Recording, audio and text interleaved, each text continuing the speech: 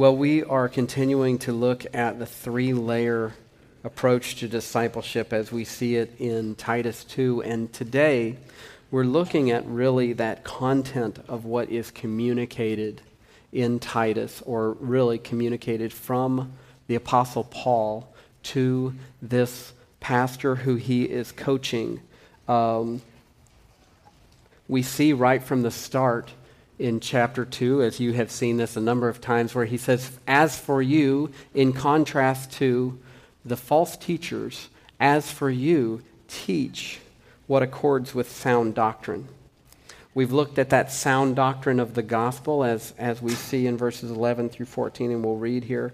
We've looked at the relationships within there of the importance of looking at my the importance of acting out and or displaying what it looks like to follow Christ, and the importance of coaching those who are ready to in an area of their relationship with Christ. They're ready to go deeper, or they're ready to play harder, if you will. So he says, as for you, teach what accords with sound doctrine. And today we're going to be looking at what is that he's to be teaching in terms of what accords. What is he to be teaching those older men and those older women, as we'll look at today and next week, those younger men and younger women? So he goes on, he says, older men are to be sober-minded, dignified, self-controlled, sound in faith, in love, and in steadfastness. Older women, likewise, are to be reverent in behavior, not slanderers or slaves to much wine. They are to teach what is good, and so train the young women to love their husbands and children, to be self-controlled, pure, working at home, kind, and submissive to their own husbands, that the word of God may not be reviled. Likewise, urge the younger men to be self-controlled. Show yourself in all respects to be a model of good works, and in your teaching show integrity, dignity, and sound speech that cannot be condemned, so that an opponent may be put to shame, having nothing evil to say about us. Bondservants are to be submissive to their own masters in everything. They are to be well-pleasing, not argumentative, not pilfering, but showing all good faith, so that in everything they may adorn the doctrine of God our Savior. And then as we've looked at the basis of all of this, for the grace of God has appeared, bringing salvation for all people, training us to renounce ungodliness and worldly passions, and to live self-controlled, upright, and godly lives in this present age, waiting for our blessed hope, the appearing of the glory of our great God and Savior, Jesus Christ, who gave himself for us to redeem us from all lawlessness, and to purify for himself a people for his own possession who are zealous for good works. Declare these things, exhort and rebuke with all authority. Let no one disregard you. I got to tell you, that last verse 15 kind of gives me a sense of, boy, if somebody feels a little pinned down over these couple of weeks, I can just say, I'm just obeying verse 15 here. But, so I had one of those experiences this Thursday where I woke up in the middle of the night and my heart was kind of like doing these funny things, and went back to sleep and woke up in the morning, just had this pressure and tightness on my chest. And so we went to the ER, and it's funny because you just say chest pain, and boy, if you ever want to get in real quick, just say chest pain. No. Or chest tightness or anything. I finally had to get it together that when they were like asking about pain, I'm like, now do you mean pressure and tightness too? Because there's really not pain. But so you're surrounded by like 4 or 5 people. All of a sudden, you're getting these patches put on you and these hooking these wires up on all around and stuff. And they read that first EKG, and for them it was like, okay, we're good. All of a sudden, it's just like 2 of them in the room. which is always good to know and encouraging. But, in some ways, I've told people I felt kind of like Fred Sanford calling out for Elizabeth.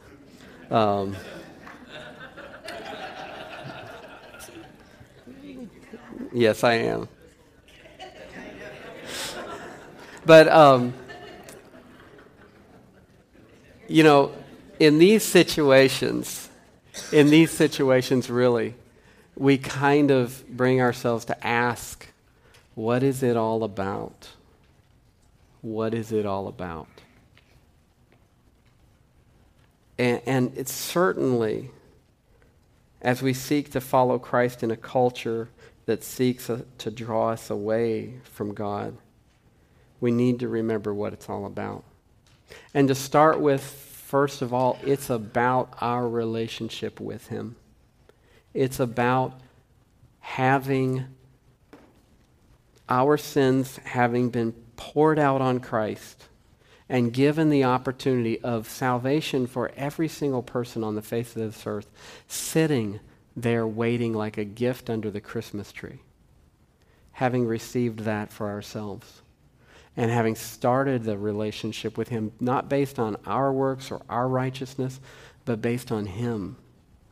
And having, as Romans 8:16 talks about, His Spirit testify to our spirit that we are children of God. To have His Holy Spirit indwelling us, and to be able to walk with Him, that in any situation, in any sense of shame that might heap on us, in any sense of needing to turn and renew our walk with Him again, to know that we do that in His full righteousness. It's certainly all about that, for sure. But in looking at Titus 2, there's something that pops up several times in our verses here, and it communicates to them and to us that it is all about Him and not about us. It's about Him and not about us. 3 times in our 9 verses, we find similar purpose statements that speak to this fact. We see it in verse 5, where Paul writes to Titus about the young women of the church, and he says, so train the young women to love their husbands and children, to be self-controlled, pure, working at home, kind and submissive to their own husbands. And here's the purpose statement, that the word of God may not be reviled.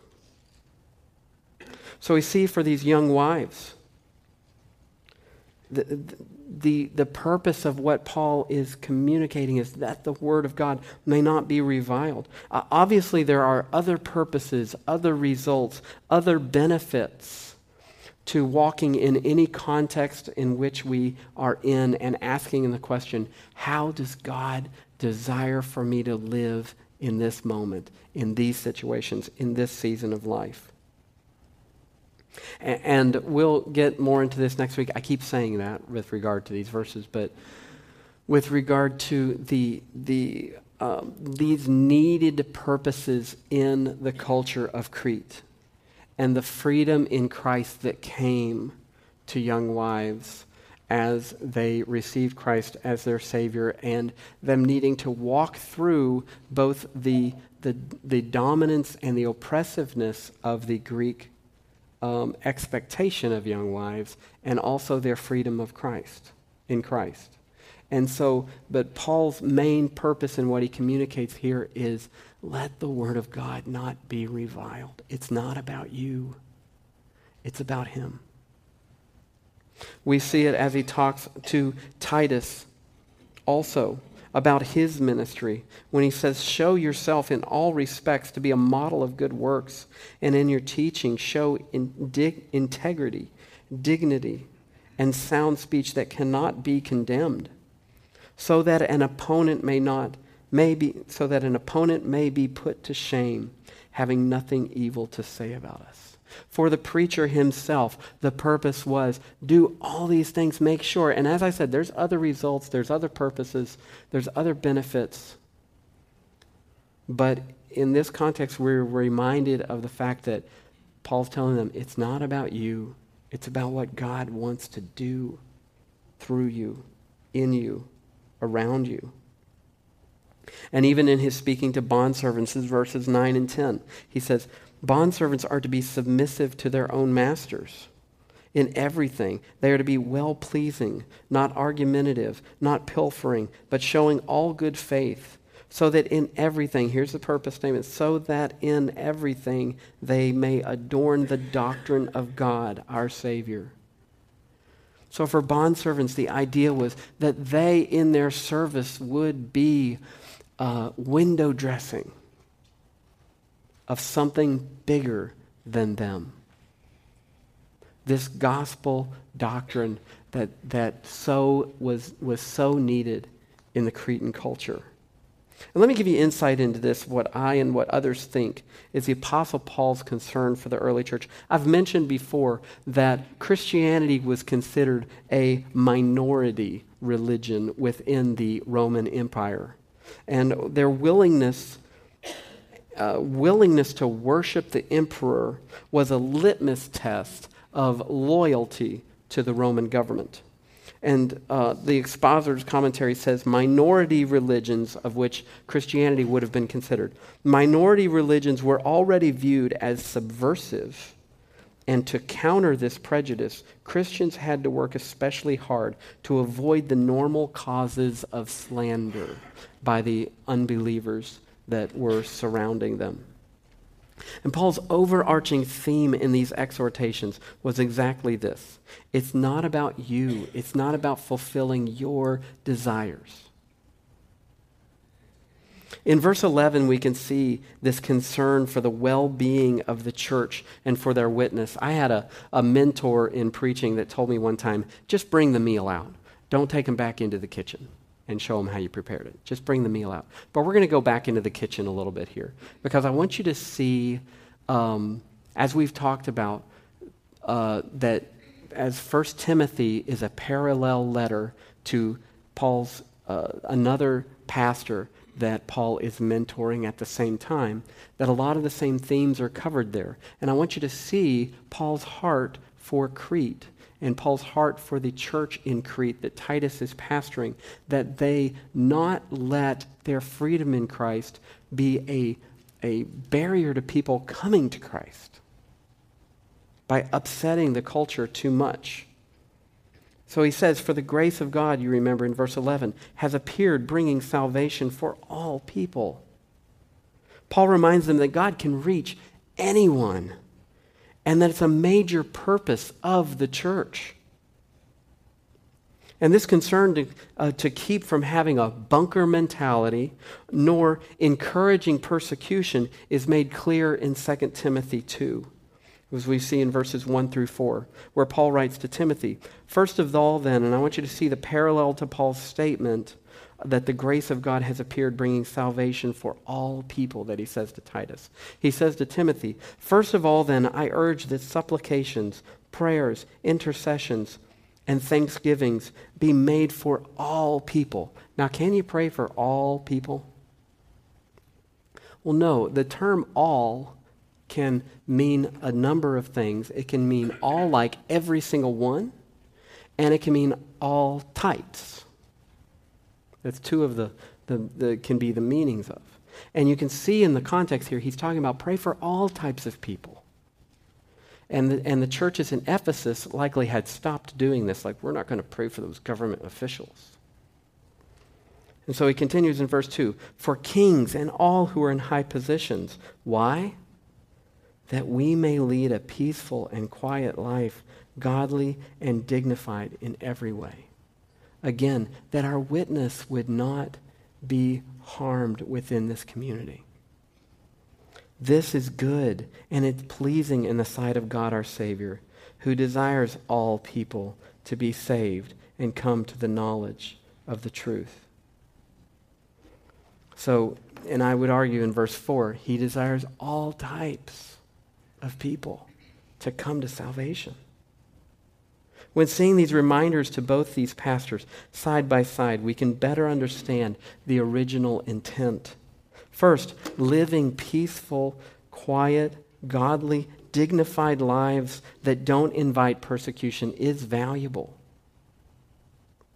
And secondly, God may add to the number of his children from any sector of society, and we should welcome this.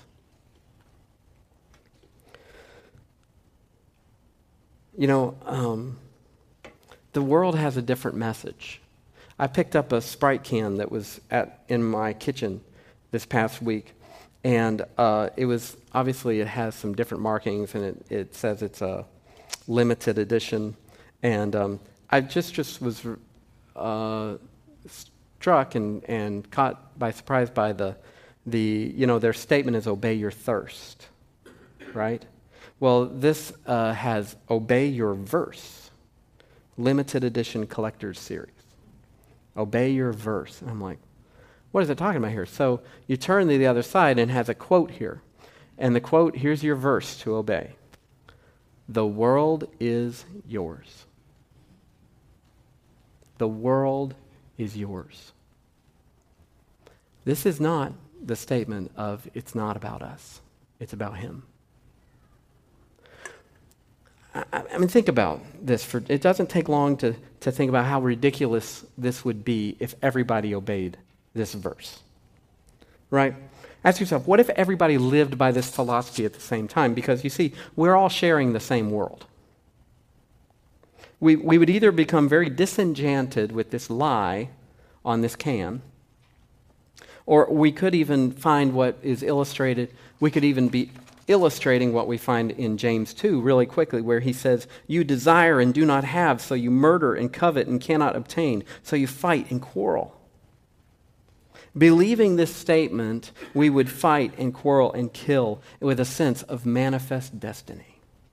The world is mine.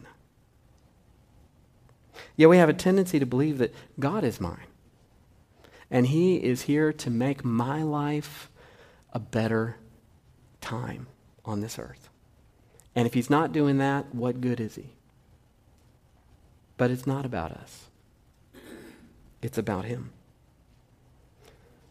These statements of purpose here we find in Timothy 2 or Titus 2 should be a reminder of the fact that each of our roles lived out in a godly fashion is about furthering his purposes and making much of him in our culture. This is and should be helpful if we find obedience in God within our position as being unfulfilling at times. Whether that being older, younger, preacher, slave, it's not about us. It's about him. Well, secondly, here we see as we go into the statements on older men and older women, it's about being an anchor, not a drifter. Next week, I'm preaching a little bit shorter this week. And one thing that doesn't help stress is losing a whole day because of stress. But next week we'll look at it's about being a learner, not a luster, when we get into the younger men and younger women. But here, it's about being an anchor, not a drifter. It says older men are to be sober-minded, dignified, self-controlled, sound in faith, in love, and in steadfastness. Older women likewise are to be reverent in behavior, not slanderers or slaves to much wine. They are to teach what is good and so train the younger women. These categories probably describe middle age and up, empty nesters for sure, in our culture, but midlife and beyond. The alternative to young women and men typically referred to, alternative to this where he talks about young men and young women, in that culture it would have been newly marrieds, new parents, or singles living on their own or ready to.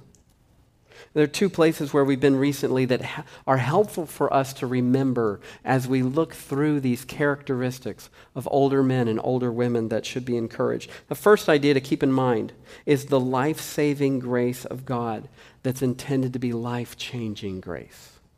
right? We looked at that in verses 11 through 14, that God's life-saving grace is intended to be life-changing grace. And if you recall in verses 11 and 12, he says, the grace of God, it's training us to renounce ungodliness and the worldly passions and to live self-controlled, upright, and godly in this present age. We talked about the fact that growth is growing from ungodliness to godliness or toward godliness as it takes a lifetime. And the description of godly characteristics in these older men and women of the faith are not intended to be special cases. They're simply those of middle-aged and on that have taken the life change of God's grace seriously. And they've moved from ungodliness toward godliness. The second idea to keep in mind that we've looked at recently is the fact that we've learned this summer from the descriptions of servants and shepherds. And if you recall, the vital signs of a servant and shepherd are what we're called to grow in.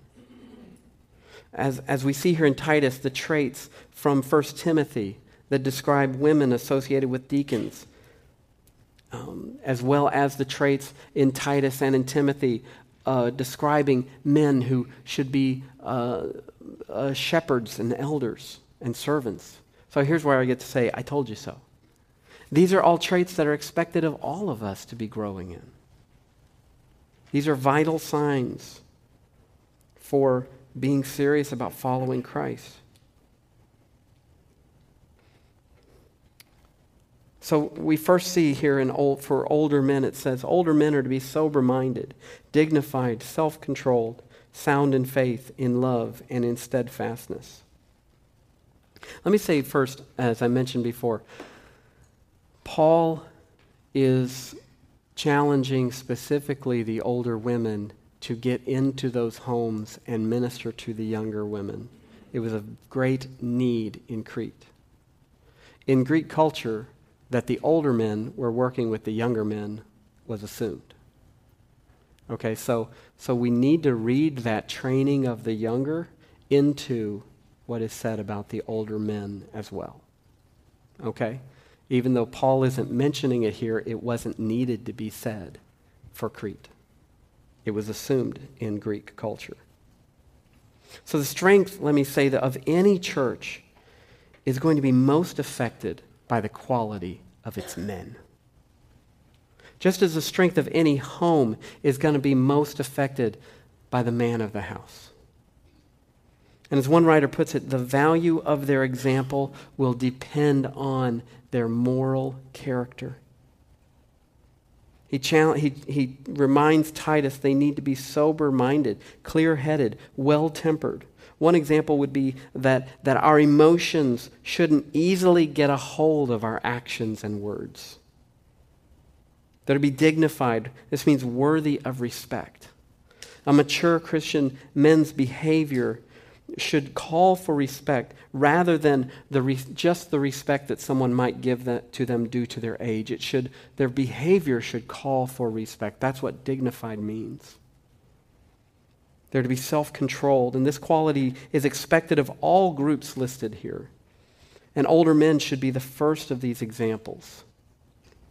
The definition of self-controlled here is possessing self-mastery in thought and judgment.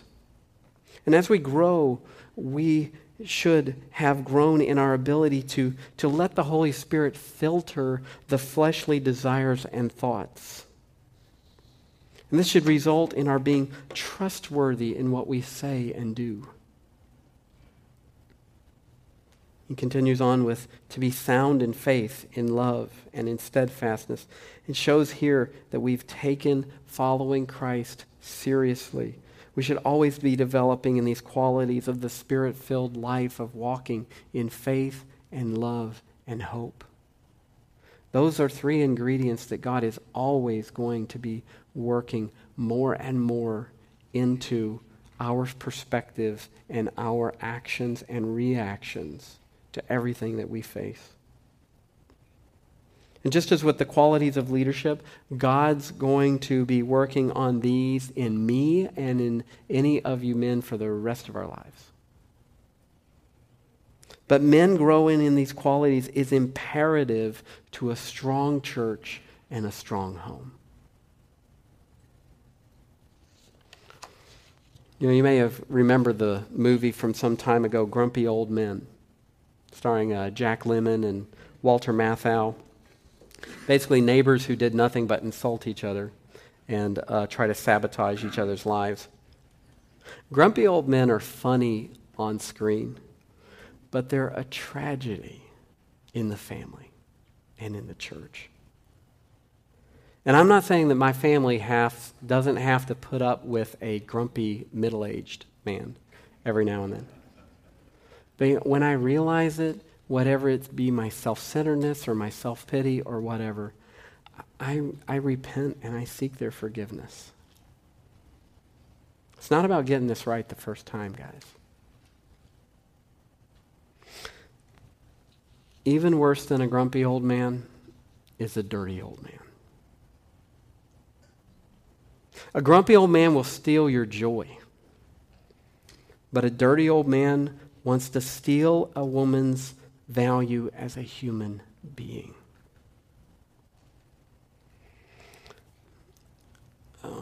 But you know what, though? There's no age limit to change. There is no age limit to change. I know you can't teach an old dog new tricks, but that's not true when it comes to following Christ.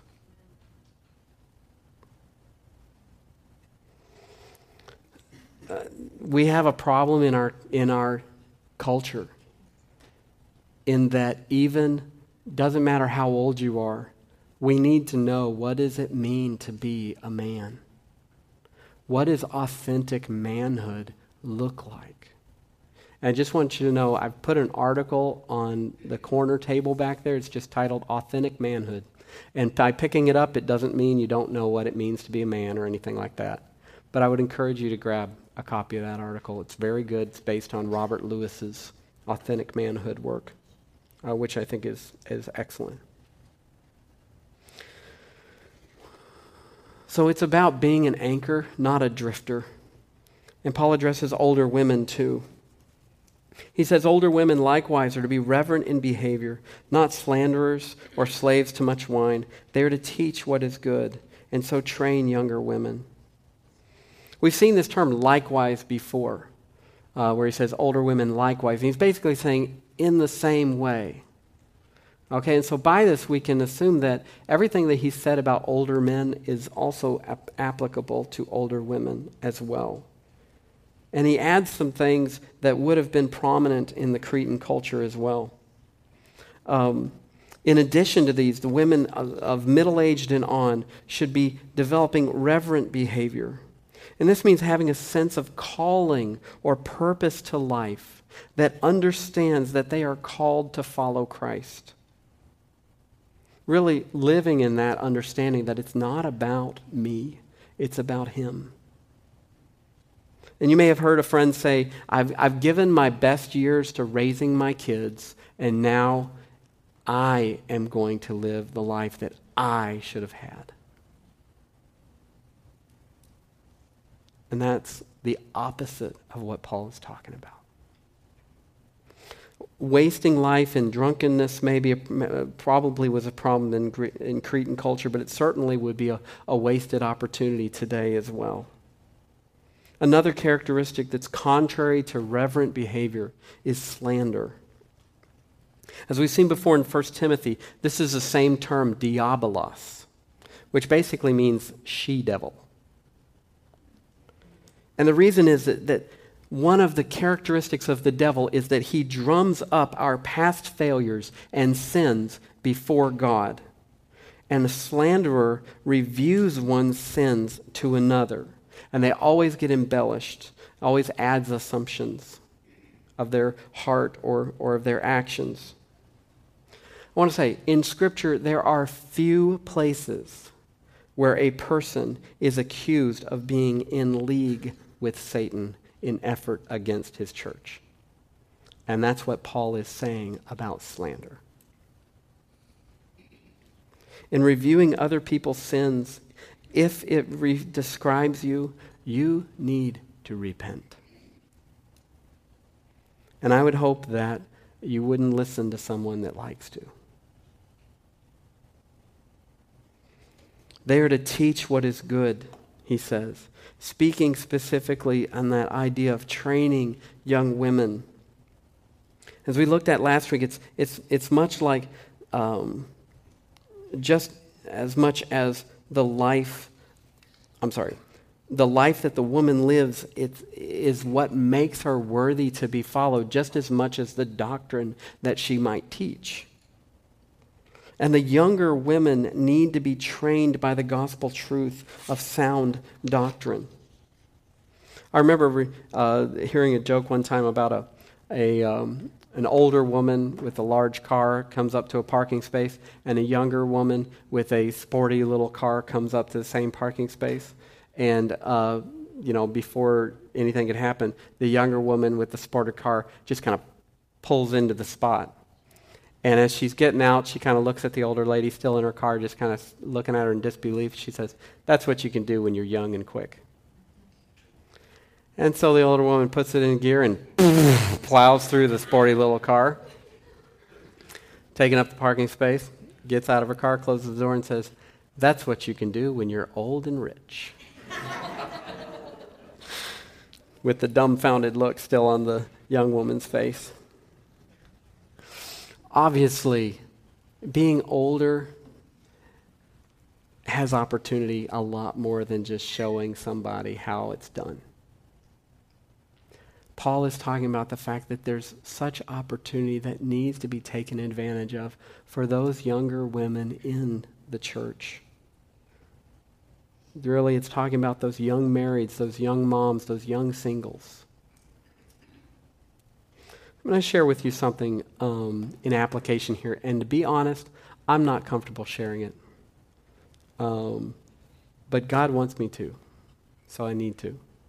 And if there's any of you are like, he's talking directly to me, this isn't fair, that's not it. Okay? Because you have to decide if it fits you or not. I don't know who it does. But the Lord has laid, with us being a congregation of grandparents so much, the Lord has really laid something on my heart to share over the course of years, really. Many of you have experienced being grandparents, and that is something that I don't know of. And one day it might be that you have to remind me of the same thing. Please don't take what I say to mean to be true of anybody that's a grandparent here, okay? At the same time, don't take my hesitancy to make you feel like it's not a big deal. Being a grandparent is an amazing opportunity. You get the fun of spoiling kids and going home and leaving the parents with the aftermath, you know. As with many good things in life, we can turn a good thing into an ultimate thing. And that's when it becomes an idol. If your relationship with your grandkids or your need to be available to them, if it might keep you from being involved in the training that God wants you to do in fellow believers' lives, it becomes an unfortunate thing. Just how much involvement is with grandkids? That is between you and God. Just how much involvement with people in this body or in the community of discipleship, that is between you and God. I'm pushing you back to your relationship with Christ to seek this out. And that's what discipleship is always about. But you have to walk through this yourself. And let me give you a couple questions just to ask yourself, okay? And this would be helpful, I think. When a grandkid opportunity comes up, am I motivated by fear and guilt? Am I afraid of how it might affect the relationship, or if I feel guilty if I can't make it for it? Now, this is important because you don't want to give Satan control of your decision-making processes. Okay, so check yourself to see, am I motivated by fear and guilt? Secondly, am I saying no to being involved in others' lives because I want to be available for family events? Two simple questions. And the Lord will direct you, I believe. We have a sheet here that I think most everybody's gotten. This is one of those things where you write your name on it, but this is also one of those things where everybody is not expected to fill it out. This is an opportunity, okay? Because we've been talking about the need in discipleship for there to be a foundation of solid doctrinal teaching, and somebody needs to be able to see following Christ being modeled for them, and then wanting to grow in an area. The need to be coached is kind of that third layer of discipleship in any given area of following Christ. And there's areas of example here: being a godly husband or wife, spending quality time with God, studying the Bible, living with self-control, sharing my faith with others, defeating the flesh, which probably could be living with self-control too, general. And this is just an opportunity. All right? And our youth group that's here, if you guys want to mark things down, get it to your youth leaders. All right?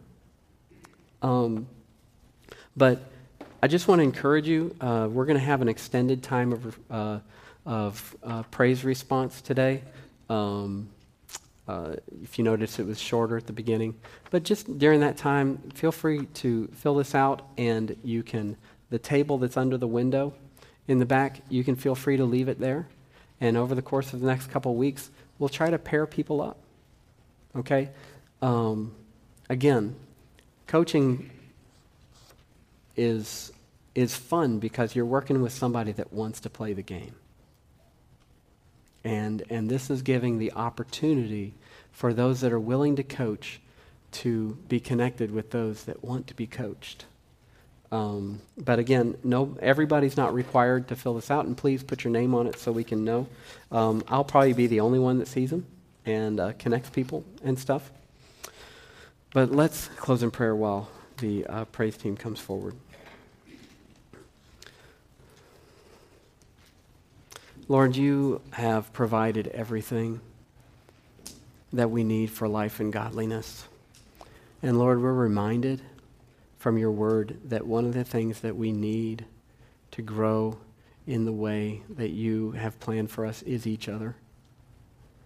And Lord, our body needs spiritually mature older men and spiritually mature older ladies. And Lord, I thank you for that. Lord, I sincerely thank you for the fact that I look around and see so many that love you, that have spent a lifetime or even just a short time growing in you and want to grow more. And Lord, I thank you for the opportunity to be surrounded by those that are following you wholeheartedly. And Lord, all of us need to grow in these aspects more and more. And Lord, we pray that you give us a hunger for growth until the day that we enter into your presence. Father, I pray that you might use this opportunity for us to be connected for the goal of being coached further in what it means to follow you in any given area that you're laying on our hearts and our minds as of late. Lord, you're good and you're great. We can trust you. And we pray these things in Jesus' name. Amen.